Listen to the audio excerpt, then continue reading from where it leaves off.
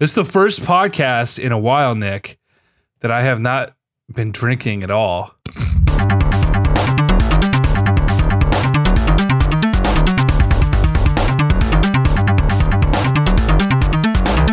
Spleen!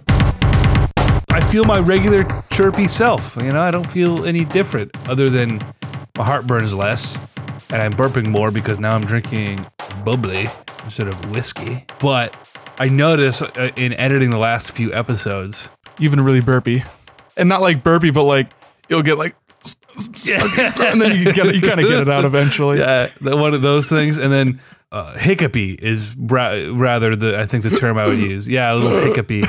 And then kind of gasping for air. the first half hour, I feel really good about the last few episodes. I'm like, dude, yeah, we're fucking locked in, man. And by the last half hour, all I can hear is me just like drunkenly rambling. And I hope it doesn't come off like that. Like, No, it's remarkably similar to your sober rambling, so it's not that big of a deal. to me, I'm just like, did I really say that? Did I talk about this for 20 minutes? Nick didn't say anything. I'm not trying to step on your feet while you're doing your dance, you know? I got a hoot out of listening back to the Star Wars rant last week. A real hoot. Yeah, it was a lot of fun. Anyway, it's the Console Freaking Crusade podcast. It's episode 51. I'm EJ Olson. This is Nick Durheim. We're doing it again. We're back at it. Same old, same old. We're just here rolling into things. We're going to talk a couple of things. We're going to talk some things. So Yeah, we're back on our bullshit. prepare your bodies for that. Today, we got Metroid. We got Dragon Ball. We got Epic versus Valve. And then you're going to break me down on all the NPD goodies for the end of year business. All that stuff you don't really care about, but I find very interesting. No, I do. You sent me a couple of tidbits on Facebook, and I had some hot takes about it.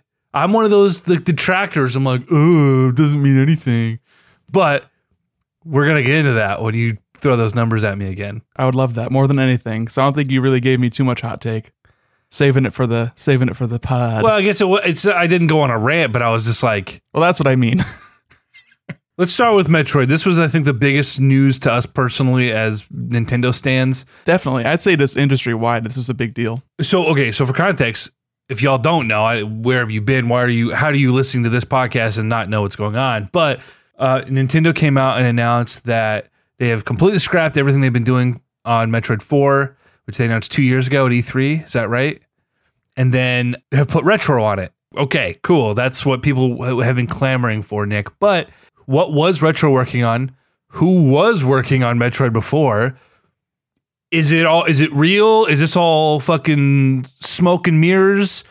I've got a conspiracy theory, but I want your take on this announcement. Yeah, it's especially weird coming off of the heels of EA canceling that untitled Star Wars project.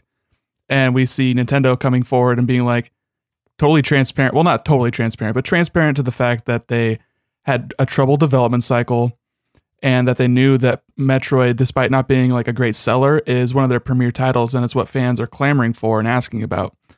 And they just said, hey, it wasn't working. We're moving it to Retro and we're starting over.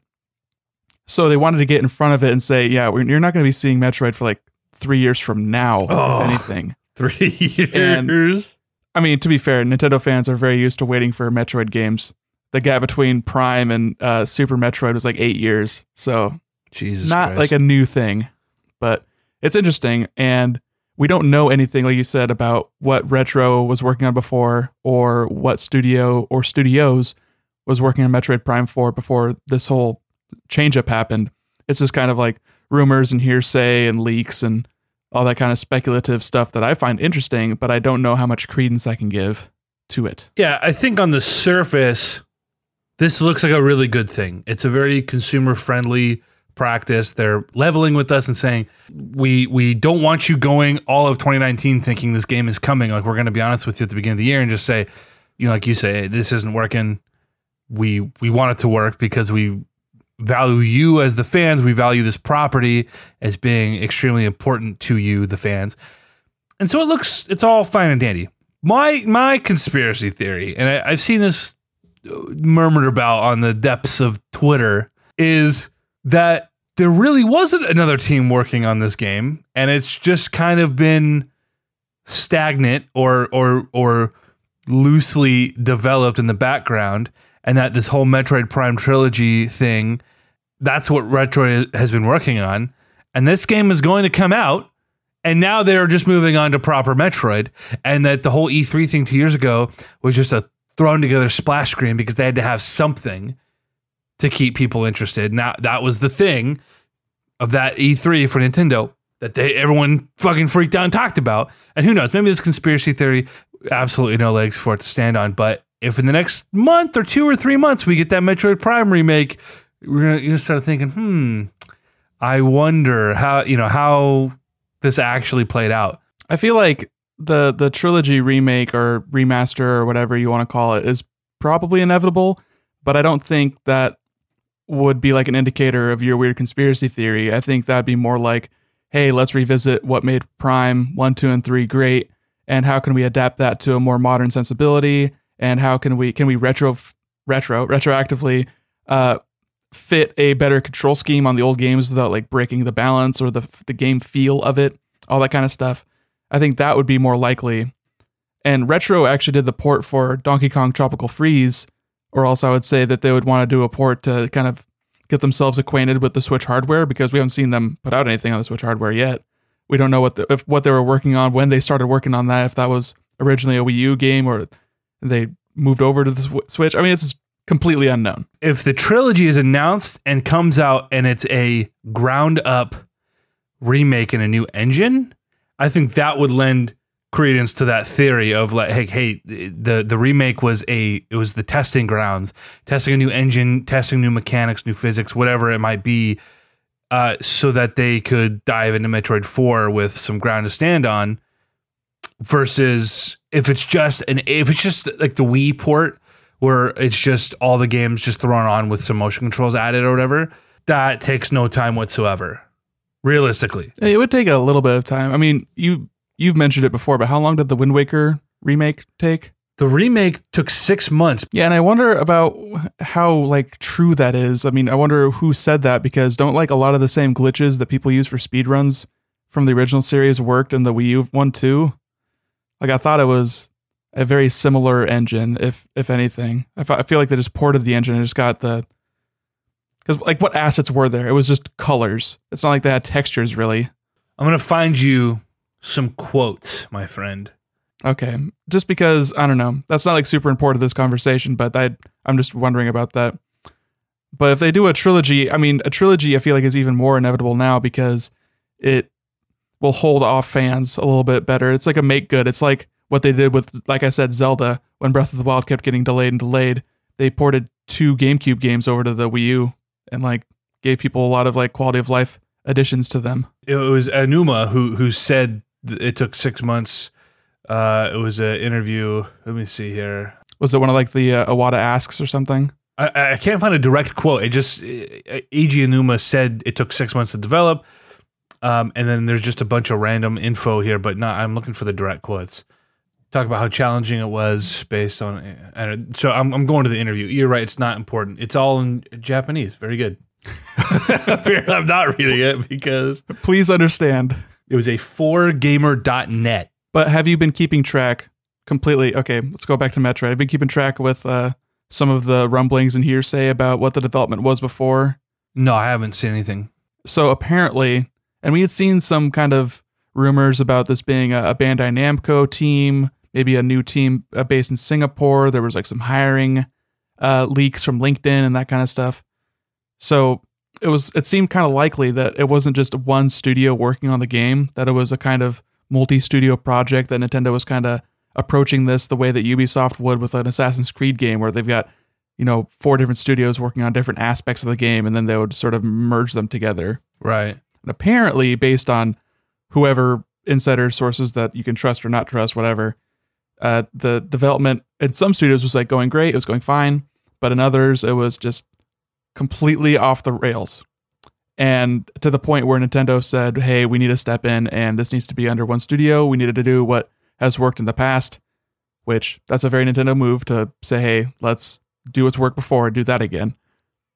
And apparently Retro had a pitch and they showed it to Nintendo and they said, this looks good. And they decided to move development or just cut development off completely from the other studios, and Retro is going to be taking the helm, and who knows what's going on with their old game. I've got a tweet pulled up from someone who used to work at Retro that that Retro was also the one that was rumored to be working on that Star Fox racing game, which kind of broke before like E3 last year. If that got canceled, we are fine with that. Well, I mean, projects take a long time to make, and sometimes they get cut off at the last minute. I mean, I mentioned that last week. We can't speak to the quality of a game we've never seen, or a concept that we've never even like tried out being a good thing or not. But I've got a tweet from a guy named Eric Kozlowski. He says, unless Retro has grown to a 2-game studio since I left, I guess this means the game I was working on when I left in August 2015 isn't happening anymore? I honestly have no clue. Excited for everyone there, though. I know they'll do an amazing job. That's interesting for a few reasons. 2015. Fucking 4 years ago. That, three and some change, but that sucks, It's like a game that goes through that kind of development, and then just to be like, it's gone, it's trash. That sucks for a lot of these companies. We've talked about it over and over about how these companies, these big corporate entities, these unfeeling, emotionless entities who don't care about, they care about the bottom line. But the people working on these games are you and I. They're these creative individuals struggling and working hard to do something they love, to see something they love come to fruition, and for just like 4 or 5 years of work just to go out the window. Like, that's devastating. It sucks, but I also understand that when you work for a large corporation, you're trading the sort of control over the product that you're working on for a sustainability and like a comfort of like, I have a paycheck. Yeah. So it's a trade, and a lot of people make that trade, obviously, but it sucks. You're right. But also it's Nintendo's, they own that property, and the work that the people do under them is not theirs to own. Right. It's Nintendo's work in the long run. The other side of this coin that kind of freaks me out is if there isn't some conspiracy that Metroid 4 has actually been in development. Because when they show that splash screen, it was like the Pokemon announcement where it was like, dude, there's a new Pokemon game coming. It's like, y'all started development on this when you put this video together. Also, Nintendo's been burned by showing stuff before that was like either not going to be a game or was very early in a game, and the reactions have always been very like hard from fans. Like, sure. Think back to that weird Zelda fighting a spider, or that Link fighting a spider Zelda demo thing they showed at E3, 2011, 2012? It was before the Wii U launched. Yeah. And everyone's like, oh man, that's going to be the next Zelda game. It's like, no, that's just a weird little visual demo that they're showing off the hardware. Well, that's their fault for example, when they showed off the Zelda stuff before Wind Waker, and to show off what the GameCube could do. And it was like, oh my God, this is like the dark, realistic, gritty Zelda we want. And then they put out Wind Waker, and it's like, Nintendo, I'm glad you put out Wind Waker. It's a phenomenal game, and it's probably the most beloved in the franchise, I think, overall, now that we've gotten further and further away from... I mean, you're wrong, but that's the one you love the most, and that's fine. Dude, Wind Waker is the one that is... Every poll on Twitter, anyone talks about that is younger than like 25, that's what they talk about. You've got the fucking boomers, you got the Brian Altanos of the fucking world, crusty ass 50-year-old ass dude talking about video games. Okay, you've got the fucking, the Link to the Past and the fucking Ocarina of Time, and Breath of the Wild. Breath of the Wild. Oh God, that game stresses me out. Talking about it makes me mad because there's so much great. This is going to go to my point. Actually, there's so many great things in that game, in Breath of the Wild. So many great things that Nintendo did, some really fun and interesting things, and created this gameplay loop that kept you coming back. I know, I fell victim to it. I fucking beat that game. I don't beat games ever. But they did so much wrong. And I still stand by, if that game was any other game, any other franchise, it would probably be, if it was an Elder Scrolls game, it'd be the worst Elder Scrolls game. If it were, like, just because it does a couple of cool, interesting things, it would not have been a 10 out of 10 best game of all time. It would have fucking flopped. It was kind of generic in a lot of ways. And a lot of the open world elements that they, like, claim they want to emulate, they emulated so poorly or didn't implement at all. I don't know. You say it's generic, but like, what other games do all the things that it does? It's an open world game where you do some puzzles and fight some things. There aren't really any like great big boss battles, or a couple.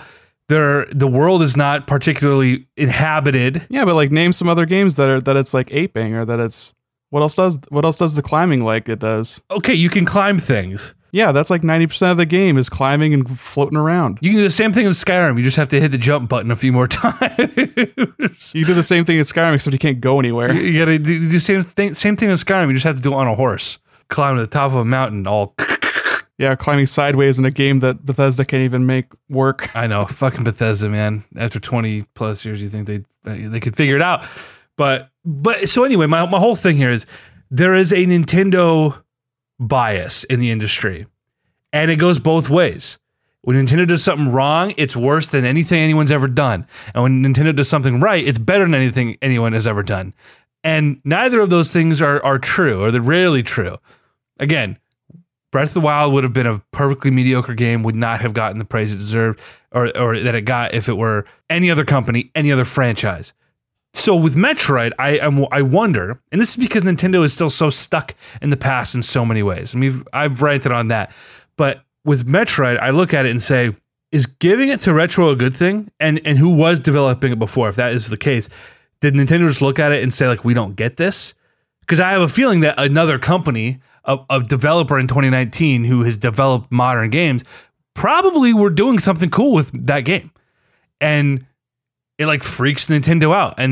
Okay, so now Retro's going to get it back. And Retro hasn't really done really much of anything of note, I don't think. I don't know. I think all 5 of their games are above an 80 in Metacritic. I'd say most of them are above a 90. So that's fine for their time or for the style of game, but it's like Metroid. I'd say it's fine. That's makes them one of the best studios in the world. That's like Naughty Dog level studio, you know? When Metroid comes out, is it going to be good for a Metroid Prime game? Is it going to be good for a Nintendo game? Or is it going to be like a genuine, like, hey, this is a modern, I don't know is Metroid a shooter? Is it a puzzle platformer? What is it? Both? That's a tough question for me to ask for you, or to answer for you, because you've never played a Metroid game, or you've never liked a Metroid game. Liked a Metroid game. So is Metroid for you? I feel like I would like what Metroid is about if it like looked nice and controlled well.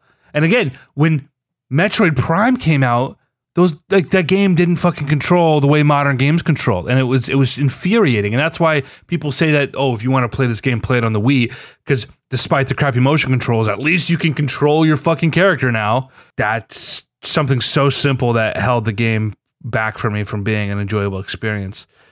And so how does a remake look, and how does a sequel look in the current year? And is it going to be, we talked about this last week with Star Wars, like, we have the resources available to us. These games shouldn't just be good for X, Y, and Z. They should be great for the time, because we know what it takes to make something great for the time. Right, but also we know what Metroid's historical sales figures are like, so I'm sure Nintendo knows that better than we do. They'll say, hey, this Metroid game will sell 3 million tops.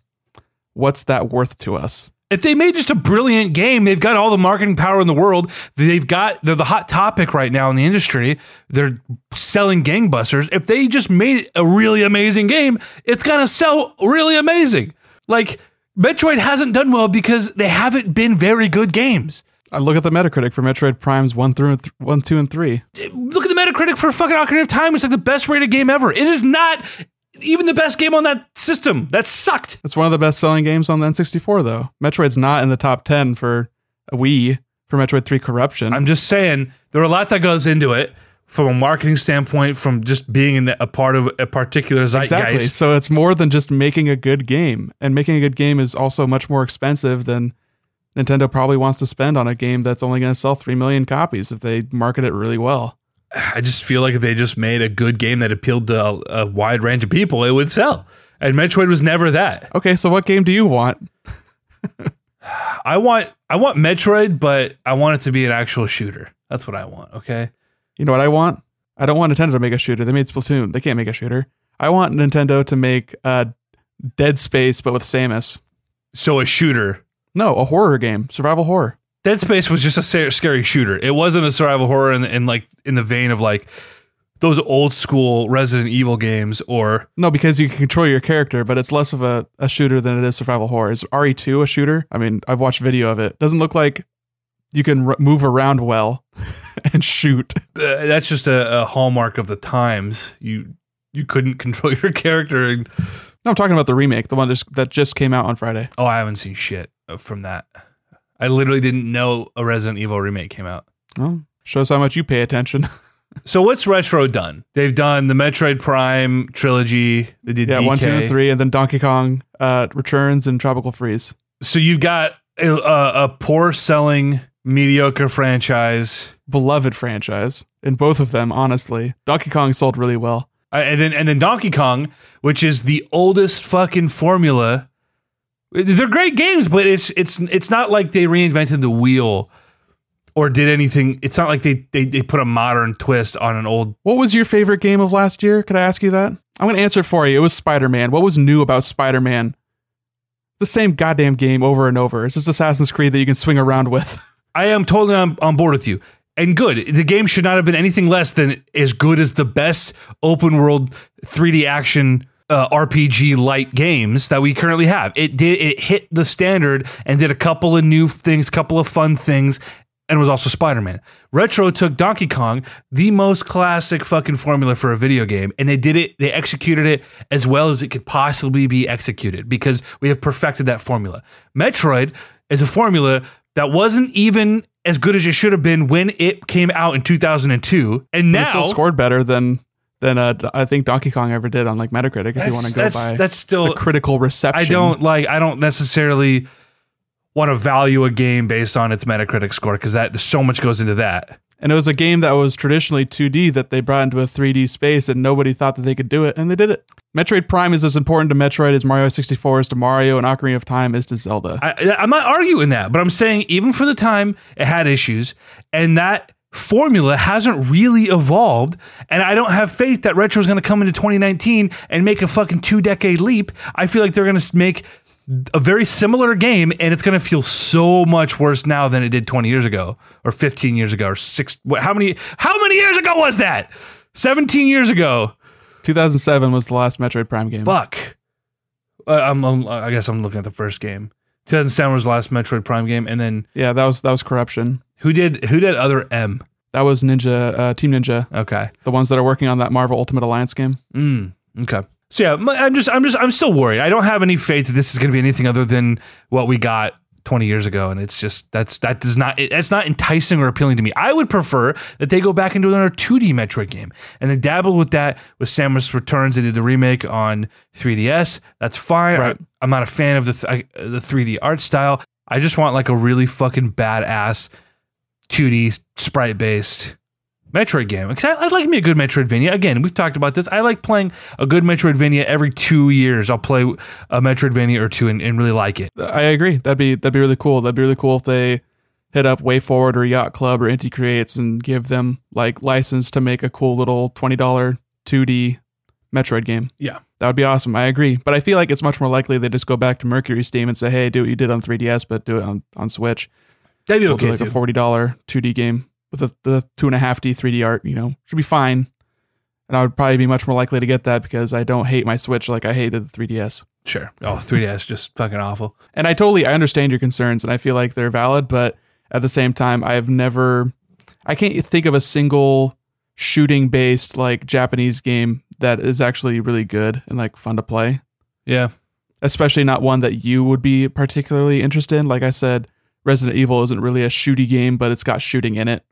And I feel like that would be really cool to do like a third person, over the shoulder, slow, methodical, creepy game with the Metroid franchise. I just don't see Nintendo doing that.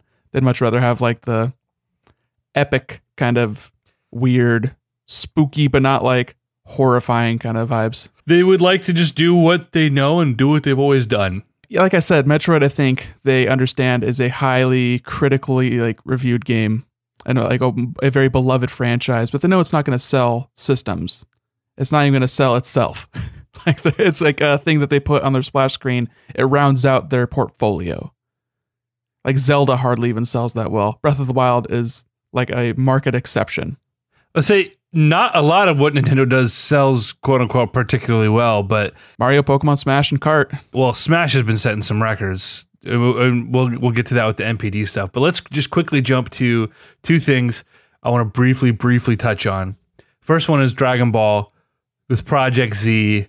They dropped a trailer for Dragon Ball action RPG game. Yeah, you're gonna have to tell me more about this because I only saw like some screenshots and the announcement like that it happened, but not like I didn't watch it because I think it's all in Japanese and it was around this Dragon Ball Fighters tournament or something. So you're gonna have to fill me in. I watched the trailer. The graphics don't look particularly dazzling. It was actually pretty disappointing. Yeah, I think we were spoiled a little bit by Fighters. Well, Fighters was gorgeous, but I mean, so was Xenoverse. Xenoverse looked really nice. No, this looks better than Xenoverse to me. Oh, I see. Well, I have to compare side by side, but I was really underwhelmed by the trailer, just from an art direction. It looked old and clunky to me.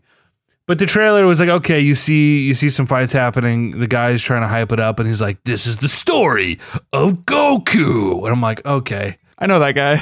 We've done this before, over and over and over and over and over for 3 decades. Hey, that's what DBZ fans want. That's all they know. I mean, yeah. Well, this is why I appreciated Xenoverse so much, is because it took that story, it took this whole saga that we know front and back, and it did something new and interesting, and in a way that honored the series. An idea just popped in my head. Okay. Is Dragon Ball Z just Star Wars?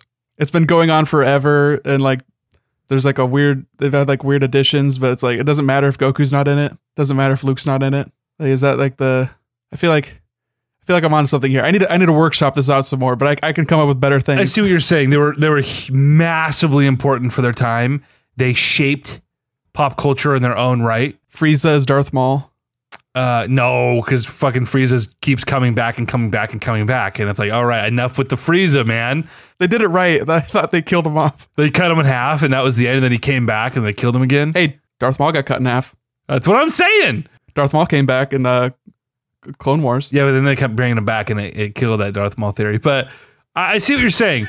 Hugely popular, massively successful, very important to their respective industries and pop culture at large. And they can't make games unless it's just the Z Saga again and again. Well, that's the thing is, yeah, they keep doing the same thing. And then, okay, so when Dragon Ball came back, and this goes to your point, Dragon Ball comes back, instead of doing something new and refreshing and exploring these characters we didn't really know much about and doing something, with stakes and there's add some intrigue and really like fucking knock us through a loop. They just were like, okay, Goku's strong and he's gonna fight a stronger guy and then get stronger, and then it's just gonna be the same fucking thing over and over and over. They're gonna get a Death Star. That's a bigger Death Star. And they're gonna have a Jedi, but he's a more strong Jedi. Not to mention DBZ Kai is just the George Lucas special editions. No, it's the inverse, because Dragon Ball Kai, they took stuff away instead of adding a weird song and dance number at the KTM. Exactly. It was the inverse. I would say the original English dub, the original funny dub, that was the George Lucas cut. They just added all these fucking things to the manga to pad it out, and then someone came and reverse Lucas it, and they're like, okay, we're gonna cut this out and cut this out and cut this out. We're gonna really honor what the creator had in mind here, because this stuff is terrible. But I like that. I like that idea, Nick. Toriyama is sitting in his Japanese studio with his drafting board, just saying, it's about a family. It's like poetry, it rhymes. Toriyama is, in a lot of ways, the George Lucas of manga and anime. Oh, man. I'm so glad we had this conversation. But it's the inverse, though, where George Lucas is, well, not even, because George Lucas also is like, well, yeah, he's kind of a frog man, and I just put him in there because I thought, well, we've got a bunch of humans, so now he's a frog man. Can you got transferred to a frog, because I thought it was fun and I love drawing frogs. Yeah, and it was like, well, what about, and then they both forget, well, oh yeah, I guess I did write that character. He did do this thing. I forgot about that. And it's like, this is like the most important thing in the fucking fandom, and you forgot about that. This was just on a whim, and you never revisited it because you're just literally a fucking old man who doesn't give a fuck about what you're making. You're just pumping things out like a machine for a paycheck. Okay. So anyway, Dragon Ball, this Project Z, didn't look impressive to me. You know what it reminded me of, Nick? It was Dragon Ball Sagas back in the day. It was professed to be this open world for the first time Dragon Ball game, fully destructive 3D environments. You can go where you want. You can do what you want.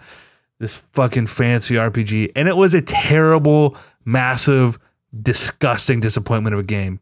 Yeah, because they realized that their eyes were much bigger than their mouths on that one. Yeah, and so this is the vibe it's getting me. It's like, all right, you're fighting and it's Goku, but now he's just walking by the Kami house and now he's walking by Capsule Corp. And it's like, okay. Oh yeah, it's definitely early, whatever it is going to end up being. I'd rather have a company under promise and deliver on that under promise than over promise and under deliver. Yeah, I mean, I love Dragon Ball. I love Dragon Ball games. I played both Xenoverses. I played Fighters. I played Extreme Butoden on the 3D fucking S, for Christ's sake. Did you hear about that announcement about that? What's that? It's like a card game on mobile. Oh, that yeah. Dragon Ball Heroes Super thing that's coming west. I was actually really excited at first because before I actually read it, on first glance, it looked like Dragon Ball Fusions, which was this weird little chibi 3DS game that they put out, which was fucking a cool concept and a killer game that Trevor and I both sort of got into. But then I read, I was like, okay, that's not what I thought it was. Damn, because I was like, that'd be great on the Switch. I would even a port of that. I'd love on the Switch with good controls. Yeah, it seems like it's more of like I don't know if it's like a gacha system, but it's a card game. It's got like 1,000 cards, so if that was something that you're into, it's easily something that you could be into for a long time if that's what you're looking for. I may have to look into it because my favorite Dragon Ball game of all time, Legendary Super Warriors on the Game Boy Color.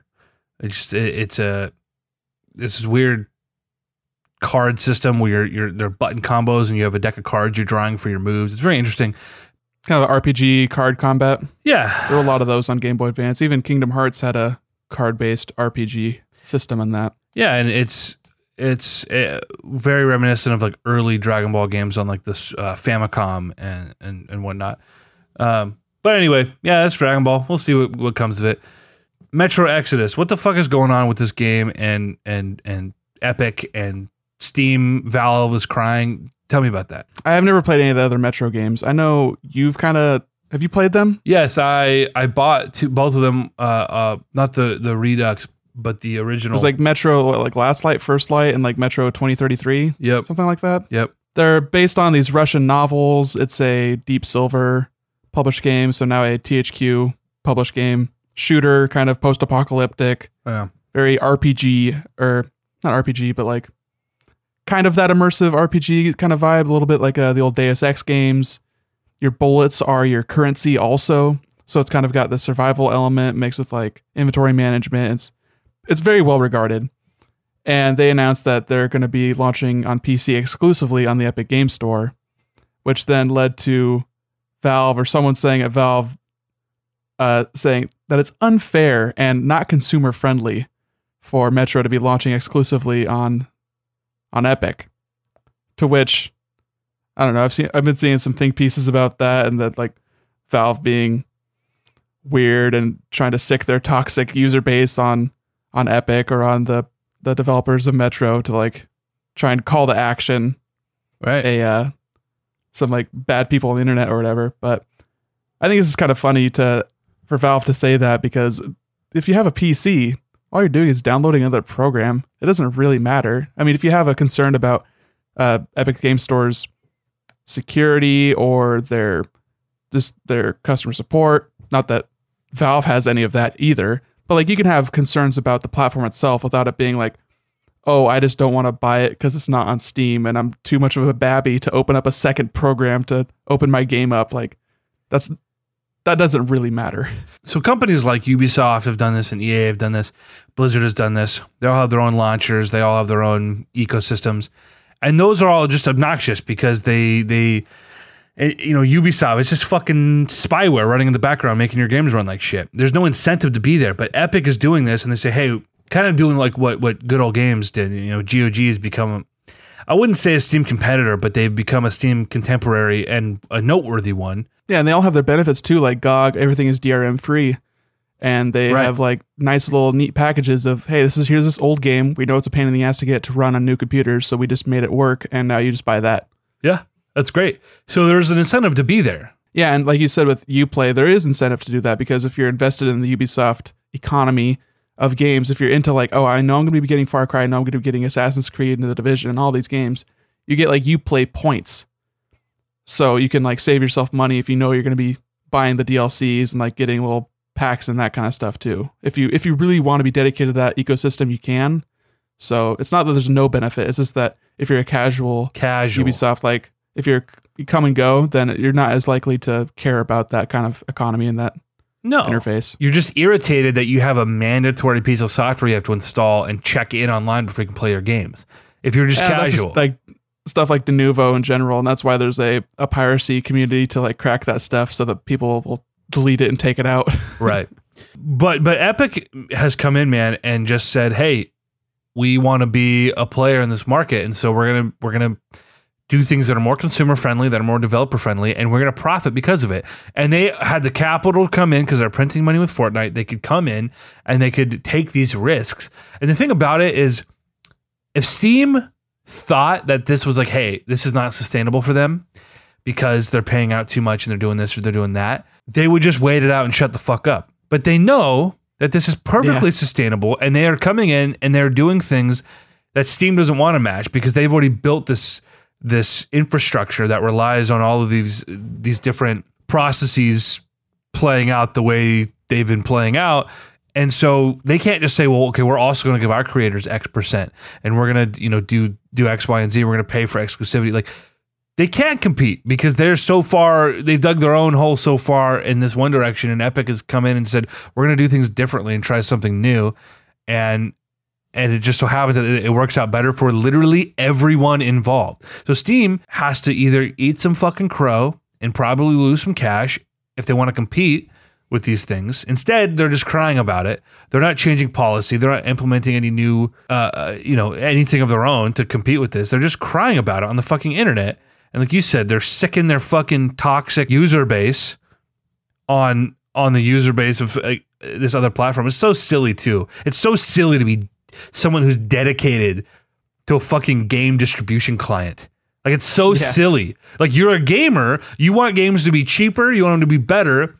Guess what? Competition like this breeds better and cheaper product. So what's it fucking matter? And Steam, like you said, they're so used to resting on their laurels, and they're used to being the only drug dealer on the block.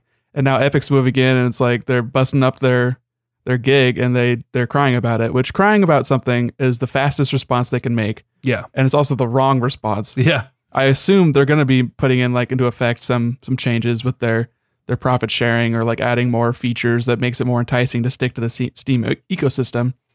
But until then, it doesn't really the big news about this is that Metro is launching on the Epic Game Store at $50, where on other platforms they're selling for $60. And they can afford to do that because they're getting 88% of that $50, as opposed to if they launched on Steam, they'd be getting 70% of the $60. And if you do some quick math, 70% of $60 is $36, I believe. No. It's $42. That's $42. 88% of $50, that'd be 12 from 50. That'd be $6 off. That's $44. They're still making more money. They literally are. That's fucking hilarious. And I think that's just consumer friendly. Yeah. Good for them. And if Epic has problems with their store, with if people are worried about their end user license agreement, if they're worried about security, if they're worried about refund policies, they already changed the refund policy to be exactly the same as Steam's. Yeah. And if you're worried about customer support, Steam has never had customer support, let alone good customer support. Right. Go forth and multiply, Epic. Yeah. And Metro can afford to do that too, especially because they're more of a AA kind of game, kind of pushing towards AAA, but they do not have the kind of pedigree that other games do. Right. Well, let's roll into this, our final topic here. I had one interjection. Yes. Before we do NPD. We had that weird little that Nintendo Indie thing from Nintendo Europe that popped up last week. The Nindirect. Yeah. I literally don't know anything about that. I saw that it happened, but I didn't see anything that came of it. I didn't see anyone talking about it. It came and went as quick as a single tweet that said this thing happened and no one knew about it. I'm trying to pull up a list of the games featured really quick because there were a few notable ones that got dates and some new games that we hadn't seen before, like a follow-up to SteamWorld Dig 2, which was one of my favorite games of 2017. So I'm just trying to find their... Because Nintendo's actually pretty good about showing the and their timestamps in their YouTube videos that they post, like what gets shown when. Right. Really appreciate that. Definitely a big deal for me. The biggest deal. Again, this is something that doesn't necessarily move the needle for me. It's like I care about these indies when they come out, and if they come out to critical acclaim, and I feel like, oh, I should play that because everyone's talking about it, and so it must be good. You know, the thing with the indies, it's like there's so many of them, and I mean, there's over 1,000 games on the Switch eShop, right? So it's like there's so much chaff, right? Whereas like when it comes to big AAA games, it's like you've got a much higher batting average, right? Where like 7 of 10 AAA games are going to be fucking quality and worth playing. Whereas when it comes to indie games, you're looking at a much, much lower percentage of like quality titles. So it's like, all right. No, I'd say a similar percentage applies to the indies that are actually like talked about and actually shown on a channel like Nintendo's. Like they know what the good stuff is.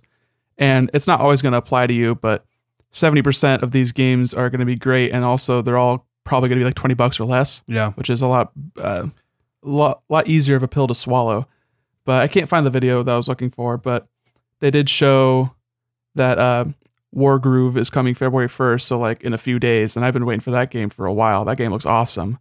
That's the Advance Wars looking one, both more of a medieval kind of art aesthetic and style. It's still pixel art. Looks like a lot of fun. I've been following the dev for a while. And then also they showed, like I said, the follow-up to SteamWorld Dig, which is a game called SteamWorld Quest, which looks like it's more of an RPG. It's got like a card kind of combat system, which I'm not exactly 100% like into, but they have made great games before, so I'm much more likely to check out this one because of that. And then Crosscode, which is a game I've been following on Steam for a long time. It's been on early access. I think it just actually came out last year, but that's got a port announced for the Switch. So I know I'll be playing it. Just wanted to shout that out really quick. Interesting how SteamWorld, they are now going to have 3 very different types of games, very different genres, all in the same umbrella. I like that. That's what I want Shovel Knight to do next, man. I want Shovel Knight to do something just totally wacky. Dude, it'd be cool if they made a game that wasn't Shovel Knight. They've been putting out Shovel Knight for 5 years now. That's true. I just want a sequel. Like, I don't want all these weird DLC where it's like, no matter how good these other characters are, they still aren't as, they don't control as nicely as Shovel Knight. Plague Knight was fucking awesome. You need to play that one. I'll give it a go. I was so disappointed with the first DLC. Or not Plague Knight, Spectre Knight. Spectre Knight was good. Yeah. Plague Knight was rough, weird and bad. Yeah, that was the first one they did, right? Yeah. Okay. All right, now let's roll into NPD. Yes, NPD. They track the sales in the US. They have physical for everyone. They have digital for almost everyone except for like Nintendo and Bethesda, I think are the big ones they don't get digital ones from. And they miss out on like some PC sales because that's always weird. So we've got a bunch of like stuff about the hardware's years gains over year whatever, bunch of crap I don't really care about. We got a top 20 for both December and for the entire year. Obviously, number 1 for December was Super Smash Bros. Because that was the biggest game. That was like the only game that actually came out in December that was worth buying, that was new.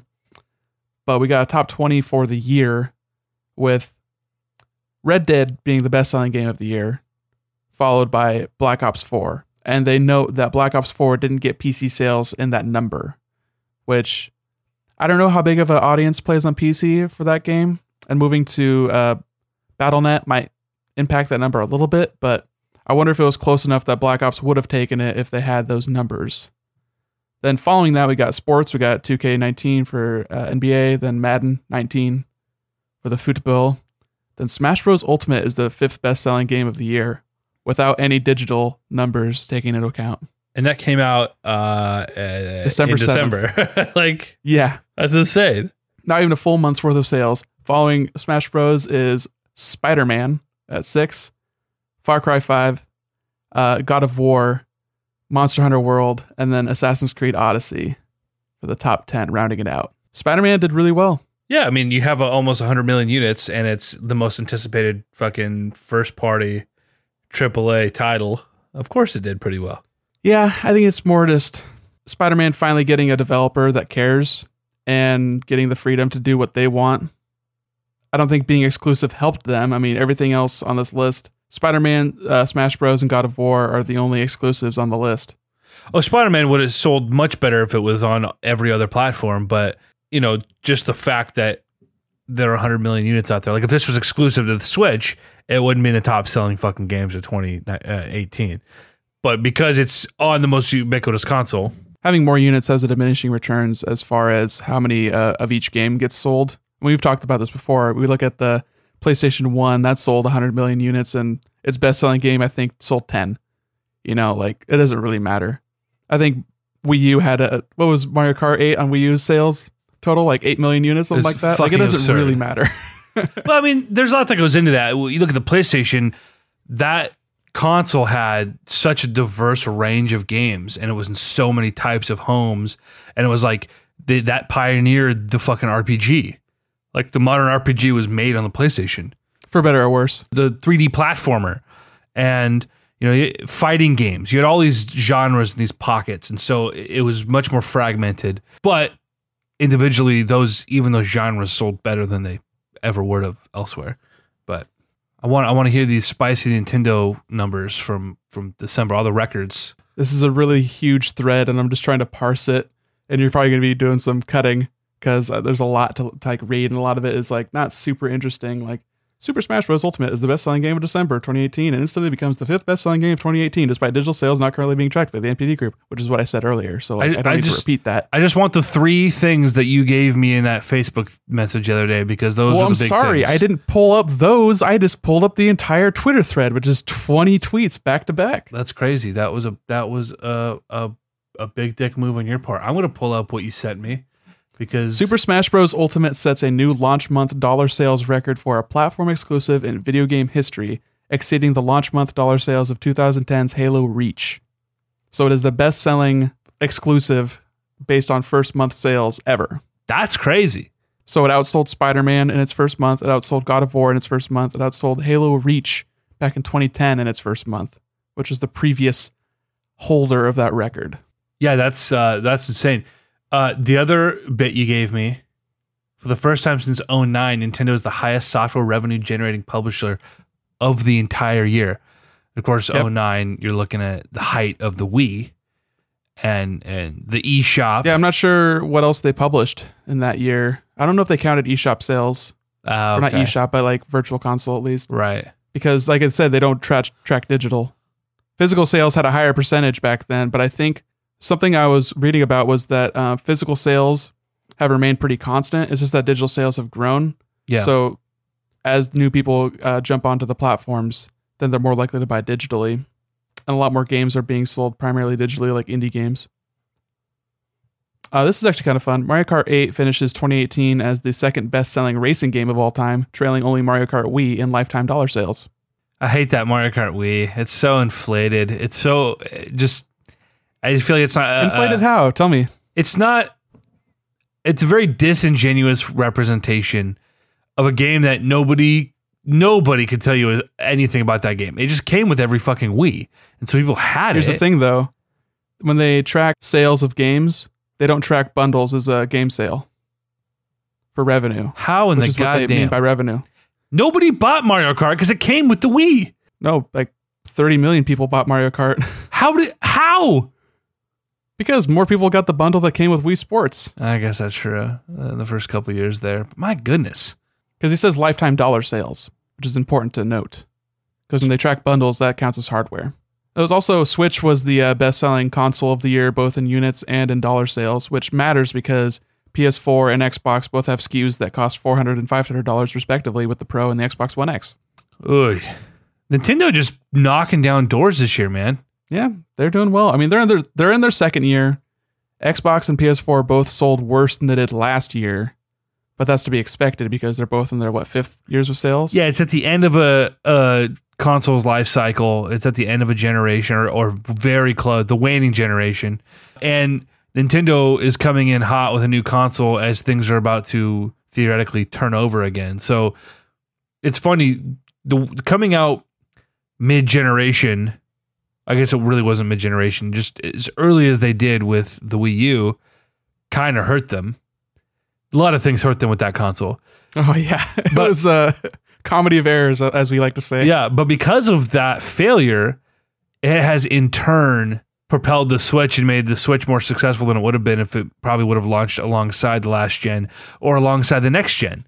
Coming in at this weird market where people aren't quite ready for the next gen, but console manufacturers, they're winding down, anticipating, preparing for it. And so not a lot happening in that space. And Nintendo just said, boom, we're going to fill that vacuum. Especially since, if you think about it, the Wii U, based on its power, is more of like a super late competitor to Xbox and PS3 with the 360 and PS3. Right. If Super the Wii late. U had come out in 2010, I think that would have been a much more successful console. If it would have come out in 2010 and they had called it anything but the Wii U. Even if they rode that the Wii wave was still like pretty okay in 2010. It was definitely dried up by 2012. The thing that Nintendo and a lot of people who talk about this don't understand was that the Wii U, even to a point, was still riding the Wii's success. I had friends who bought Wii U games thinking they could play it on the Wii. So it wasn't the fact necessarily that people didn't know it existed. That was true to an extent. But for the people who did, they just thought it was an extension or an add-on. So it was poor marketing, and riding that Wii train probably did more harm than good. I should change my possession a little bit. If they kept its compatibility with Wii games and still made it a backwards compatible system. Oh, yeah. But just named it differently, like Yeah. a million things could have been done to make the Wii U more successful. But coming out 2 years earlier, I think would have been much a needed thing, because it would have gotten a lot better third-party support. Even the third-party games that did come out on Wii U that were contemporary with 360 and PS3, the Wii U often had like the best performing versions of those games. Right. The Wii was interesting because it did so well, but it was marketed to everyone but the gamer. And the people, Nintendo thought this was going to be sustainable, but it was like the people who bought Wiis, a lot of them are still playing the Wiis. The Wiis are still in the retirement homes, right? They're still in the daycares, and and those people are not upgrading to the latest and greatest. And so, that who knows how that would have played out had they come out 2 years earlier. But Nick, my laptop's on 9% and my charger is bundled with my backpack. So let's, if there's any other interesting NPD factoids. Yeah, one more just to kind of tie it back in with the Wii sales. Nintendo Switch generated the highest December month hardware dollar sales for a single platform since the Nintendo Wii in December 2009, and achieved the highest December unit sales for a single platform since December 2010. So they've beat their own previous December record, which was the best December of all time, which obviously we've talked about. December is kind of a waning month. It's kind of gaining some prominence now that like every game isn't just coming out in October or November, but good for them. They did it. Smash Bros. Came out.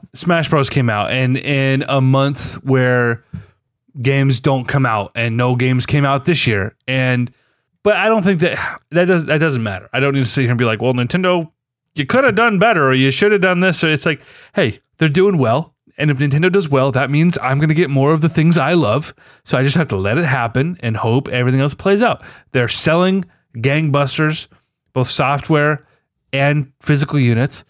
Do you think they're going to hit their 20 million estimate for the next fiscal year? For the year, I'd be very interested in that. I'm still waiting. I think they're releasing in the next few days. They'll be doing their investor call and talking about numbers for their Q3. So no, like what we would think is Q4 is their Q3, which is September or October, November, December. Yeah, and we'll probably get sales figures for Smash Bros. Worldwide and Pokemon Let's Go, Pikachu and Eevee worldwide, all that kind of fun stuff that came out end of the year for them. Even Mario Party, I'm sure they all broke a couple million. Smash Bros. We've been kind of getting like hints of what their sales figures are like. I think it's sold like 2 million in Japan. Like it's doing really well, but I would like to know what their sales for the hardware is for those 3 months, because that would definitely inform whether or not they're actually going to reach that 20 million, because that is a very, very strong span for them historically and for other companies as well.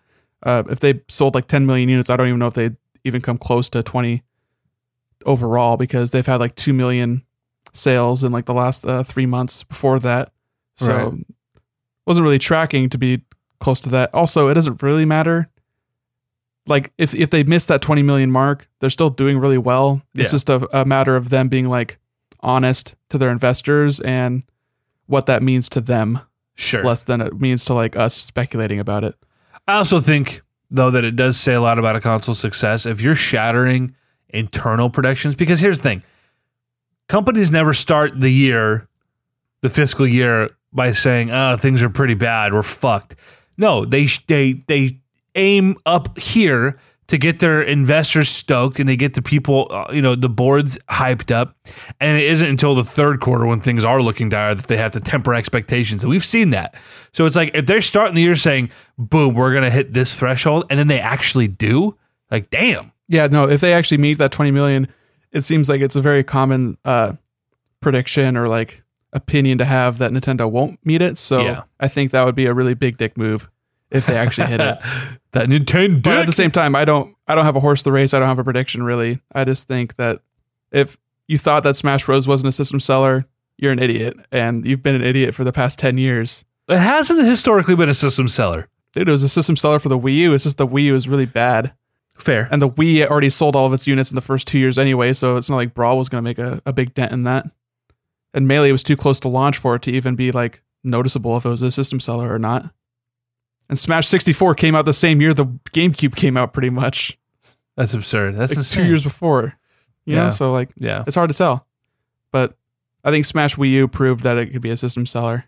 Yeah, I mean, everything Nintendo does has the capacity to be a system seller if they just make it good and they fucking give it some decent marketing. Yeah, they've got some weird titles that they really cling to. Like the Miyamoto's really in love with the Pikmin games, but those are never going to be a system seller. I love Pikmin. Yeah. I want Pikmin 4.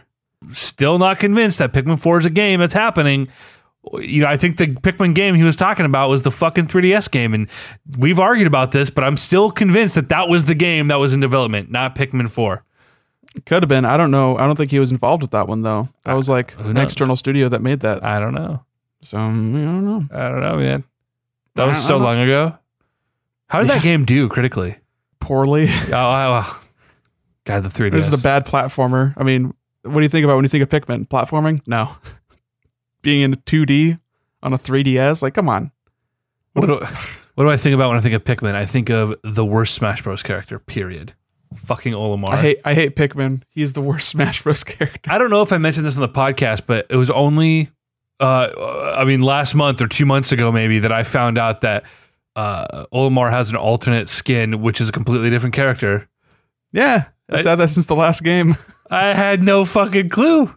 Because I don't play, I don't fucking play Olimar because he's terrible.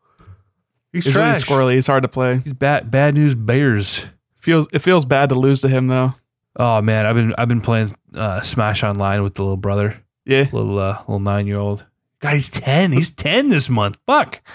Who's he been playing as? You're telling me you're mentioning that he's getting better. He's actually learning to play. Yeah, he's getting a lot better, man. Like it used to be that when we played together, we'd hop on FaceTime, I'd pull it up, and I'd like kick his ass a time or two, and then I'd give him one or two, just so he get hyped up at the end, and then be like 2-2. I'm like, all right, last match, dude.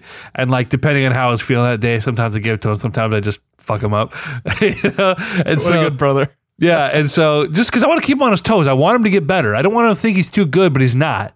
But I also want to give him the confidence of like, hey, see what happens when you get, last time you almost beat me. This time you beat me. You got better. And next time I'm going to kick your ass and force you to get better again. So it's a game. I want him to understand these games and get better and be better than me.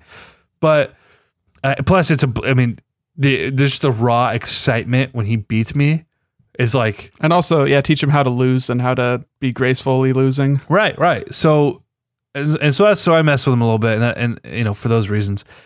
But he's getting to a point where like, I can't just zone out and just like crush him and kind of podcast on, in one headphone, chatting with him as he yells and just bullshitting. And like, I have to pay attention and fight him, because if I don't, I will lose. And then it becomes a thing where I'm like, well, now I have to fucking try to beat him, because if I actually lose to this kid, fuck, man, that doesn't feel good. Think about it this way. He is now the age that you were when Melee came out. Oh my God. My nose is running so bad, and now my eyes are running, because that is sad to think about, because we're old. Well, I'm older than you, so. Oh man, but You look better. You got an immaculate hairline there. So, you get that widow's peak, that strong widow's peak. It could be stronger. I've seen some stronger ones out there. I think my brother's is a little bit stronger. Well, it's because your brother is bald. Yeah. Yours is an actual widow's peak because this is the hairline God gave you. His is more like Vegeta. It goes further back on the left and right side. It goes back to the back of his head, man. Not that being bald is funny. But, I mean, we're getting older, so the hair creeps back. We get bigger foreheads. That's just the way it be. It's just the way it do. It's to hold our big old braids. Yeah, but you've always kind of had the widow's peak thing happening. So, yeah, I guess you're right. But anyway. Daniel, can kick my ass pretty good now. He's playing a lot of Corrin. He's playing a lot of, oh God, last time I was home, he was playing King K. Rool a lot, but who is he playing this week? He's playing, I said Corrin a lot this week, and he played Smash for Wii U, didn't he? A little bit? He did, yeah, quite a bit. So is he like really interested in like the new characters they added, like the Echoes or like Ridley or Simon or any of those kind of? He liked Ridley a lot. He liked King K. Rool a lot. I'm trying to think if there's anyone else. Ridley's a hype character, dude. Yeah. A lot of fun to play. I mean, you're just a big old dragon man. He was a dragon man. Trogdor was a man. He was a dragon man. And he was just a dragon. But he's always Trogdor! Trogdor! That game was in fucking Guitar Hero. How fucking cool is that? Yeah, that game was. That song, you mean? The song. What did I say?